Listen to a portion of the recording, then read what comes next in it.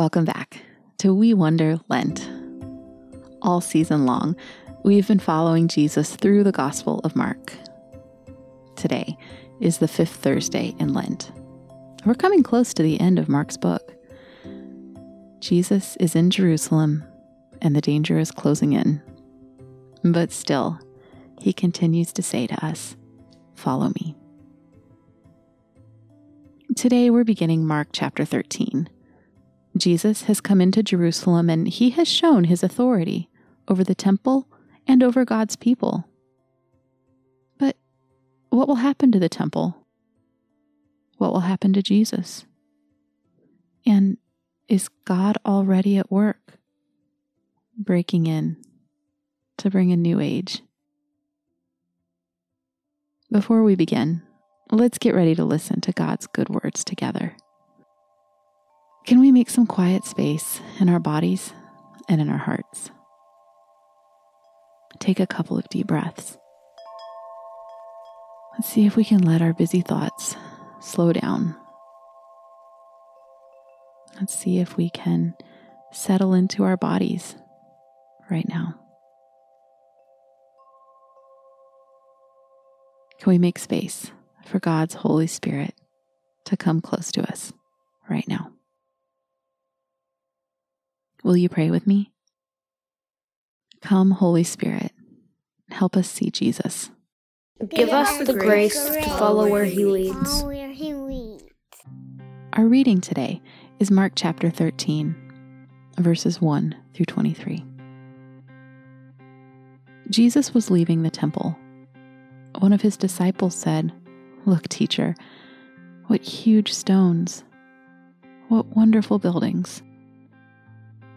"Do you see these huge buildings?" Jesus asked. "And not one stone here will be left on top of another. Every stone will be thrown down." Jesus was sitting on the Mount of Olives across from the temple. And Peter, James, John, and Andrew asked him a question in private. "Tell us," they said, "when will these things happen? And what will be the sign that they are all about to come true?" And Jesus said to them, "Keep watch. Be careful that no one fools you. Many will come in my name. They will claim, 'I am he.' They will fool many people. You will hear about wars. You will also hear people talking about future wars. Don't be alarmed. These things must happen, but the end still isn't here. Nation will fight against nation. Kingdom will fight against kingdom. There will be earthquakes in many places. People will go hungry. All these things are the beginning of birth pangs. Watch out. You will be handed over to the local courts. You will be whipped in the synagogues. You will stand in front of governors and kings because of me. In that way, you will be witnesses to them. The good news has to be preached to all nations before the end comes. You will be arrested and brought to trial. But don't worry ahead of time about what you will say. Just say what God brings to your mind at the time. It is not you speaking, but the Holy Spirit. Brothers will hand over brothers to be killed. Fathers will hand over their children. Children will rise up against their parents and have them put to death. Everyone will hate you because of me. But the one who remains strong in the faith will be saved. You will see the hated thing that destroys, and it will stand where it does not belong. The reader should understand this. Then those who are in Judea should escape to the mountains. No one on the roof should go down into the house to take anything out. No one in the field should go back to get their coat. How awful it will be in those days for pregnant women. How awful for nursing mothers. Pray that this will not happen in the winter. Those days will be worse than any others from the time God created the world until now. And there never will be any like them again. If the Lord had not cut the time short, no one would live. But because of God's chosen people, he has shortened it. At that time, someone may say to you, "Look, here is the Messiah," or "Look, there he is." Do not believe it. False messiahs and prophets will appear. They will do signs and miracles. And they will try to fool God's chosen people, if possible. Keep watch. I've told you everything ahead of time. The word of the Lord. Thanks be to God. These are the words that God has given us to hear today. God has seen to it that each of us is here and listening right now. And all the while, God is with us, with every single one of us right now. Can we talk with God about what we have seen and heard? In Jesus' time, the temple that Herod built was one of the most beautiful buildings in the world. It was the largest and most impressive building in all of Jerusalem. To help me understand, I think of the most impressive buildings I've ever seen. Maybe the U.S. Capitol, or Westminster Abbey, or maybe a giant skyscraper in a great city. I wonder what it was like to hear Jesus say that this magnificent temple would be completely torn down and undone.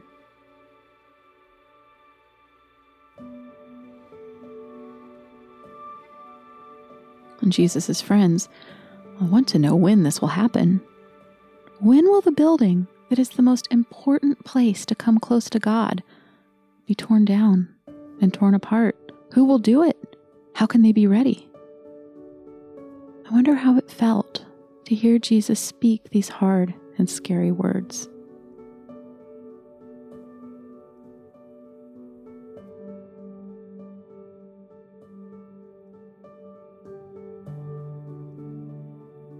And Jesus says that terrible things will happen before Jerusalem is invaded and the temple is torn down. He says that these things, wars, earthquakes, famine, are like birth pangs. They're painful things, like strong contractions in a mother's body, that will happen before a new age is born. I wonder what new thing is born when the temple is torn down and people need a new place to come close to God.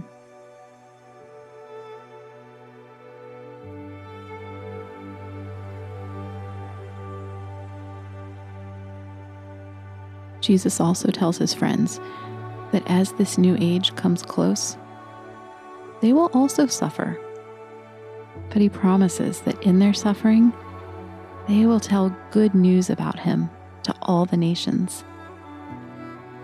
I wonder why all the Gentile nations need to hear about Jesus as the one who brings us close to God before the temple is destroyed.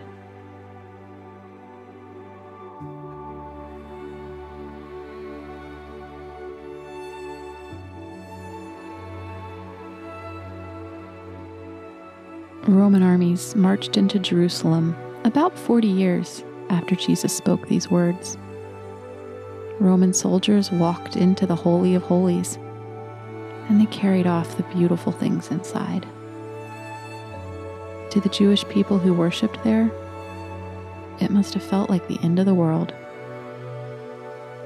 I wonder why Jesus says that when that happens, people should run away instead of staying to fight and protect the temple.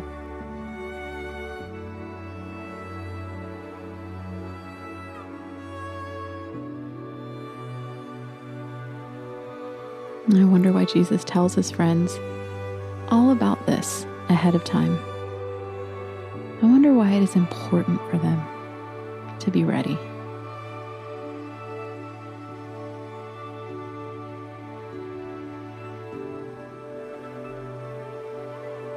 Are there any words or pictures or moments in this story that I need to ask God about right now?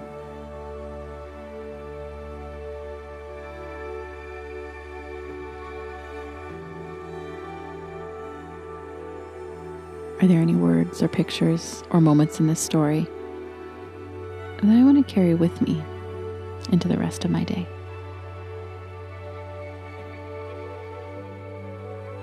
Will you pray with me? Jesus of Nazareth, Son of God, thank you that we have a book filled with your words and deeds. Give us the wisdom and understanding that comes from your Holy Spirit so that we can know you better and follow you all the days of our lives. In the name of the Father, and the Son, and the Holy Spirit. Amen.